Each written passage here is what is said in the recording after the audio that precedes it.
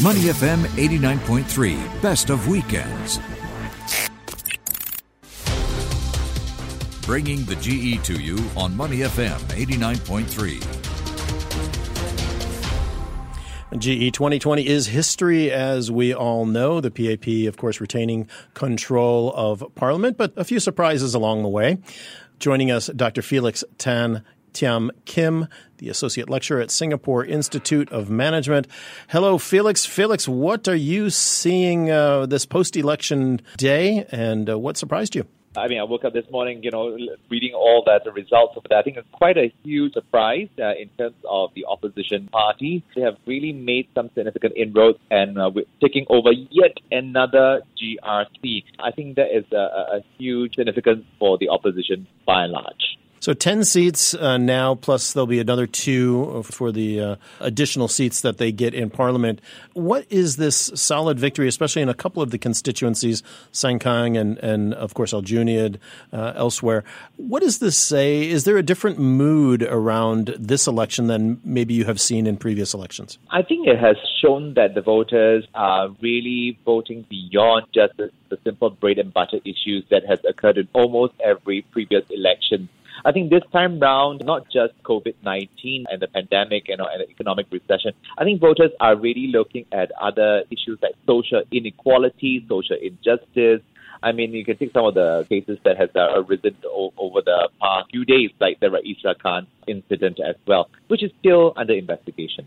And on that point, Dr. Tan, what do you think some of those issues are? I agree completely. I live in Sengkang, and when the preliminary and voting was announced, there was this roar across the estate. You've probably seen it on social media, this cheer, this...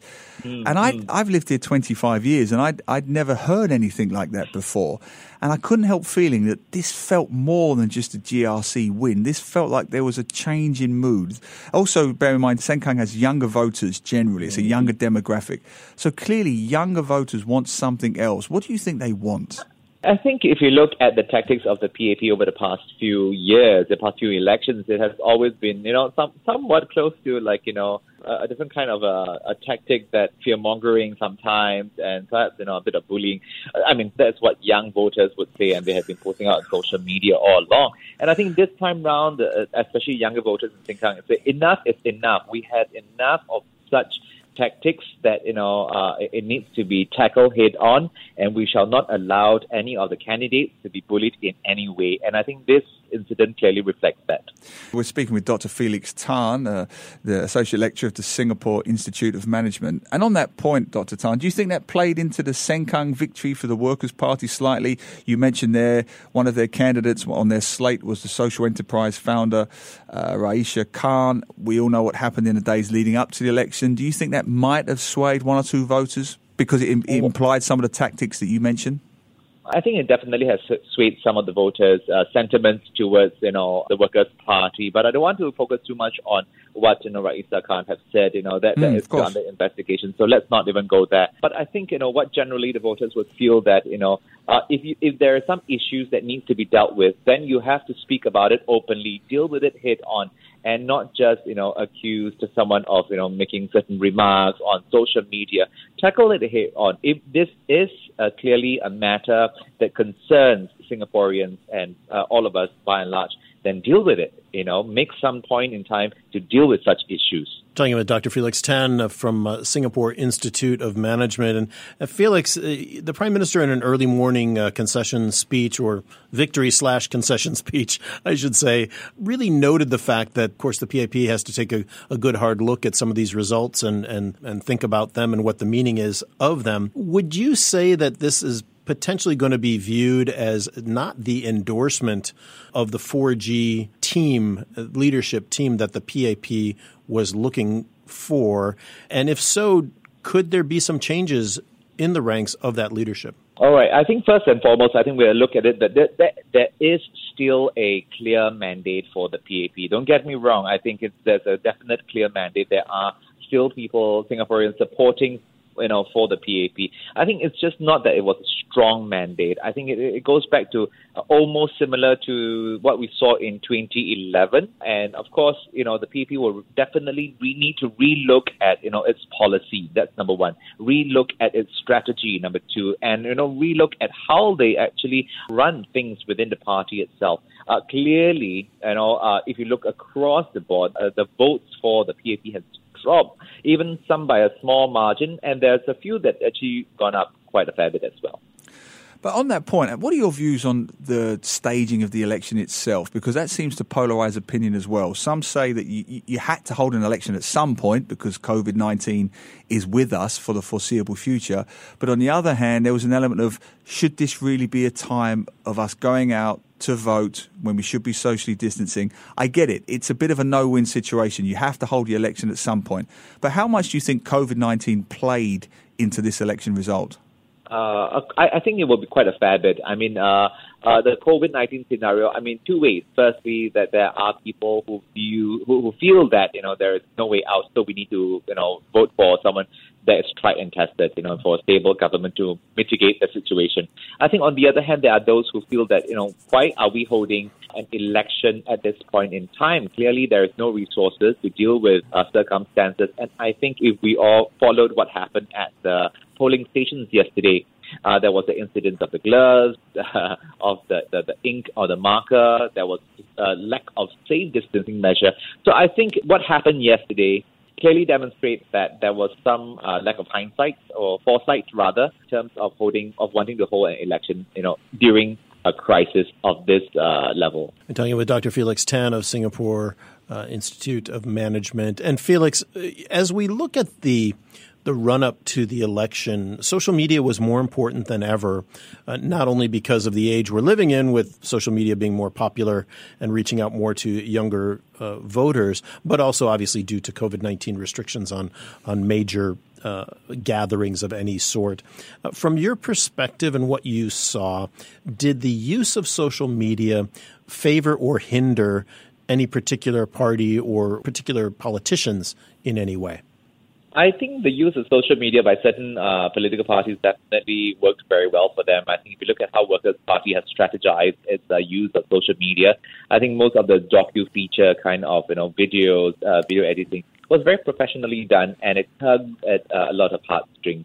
Of course, there were also others that engaged the people via YouTube and lots of other video conferencing apps as well. So I think it definitely reached out to a group of young voters in our midst. And if you look at social media, it tends to be a little bit more critical of the government.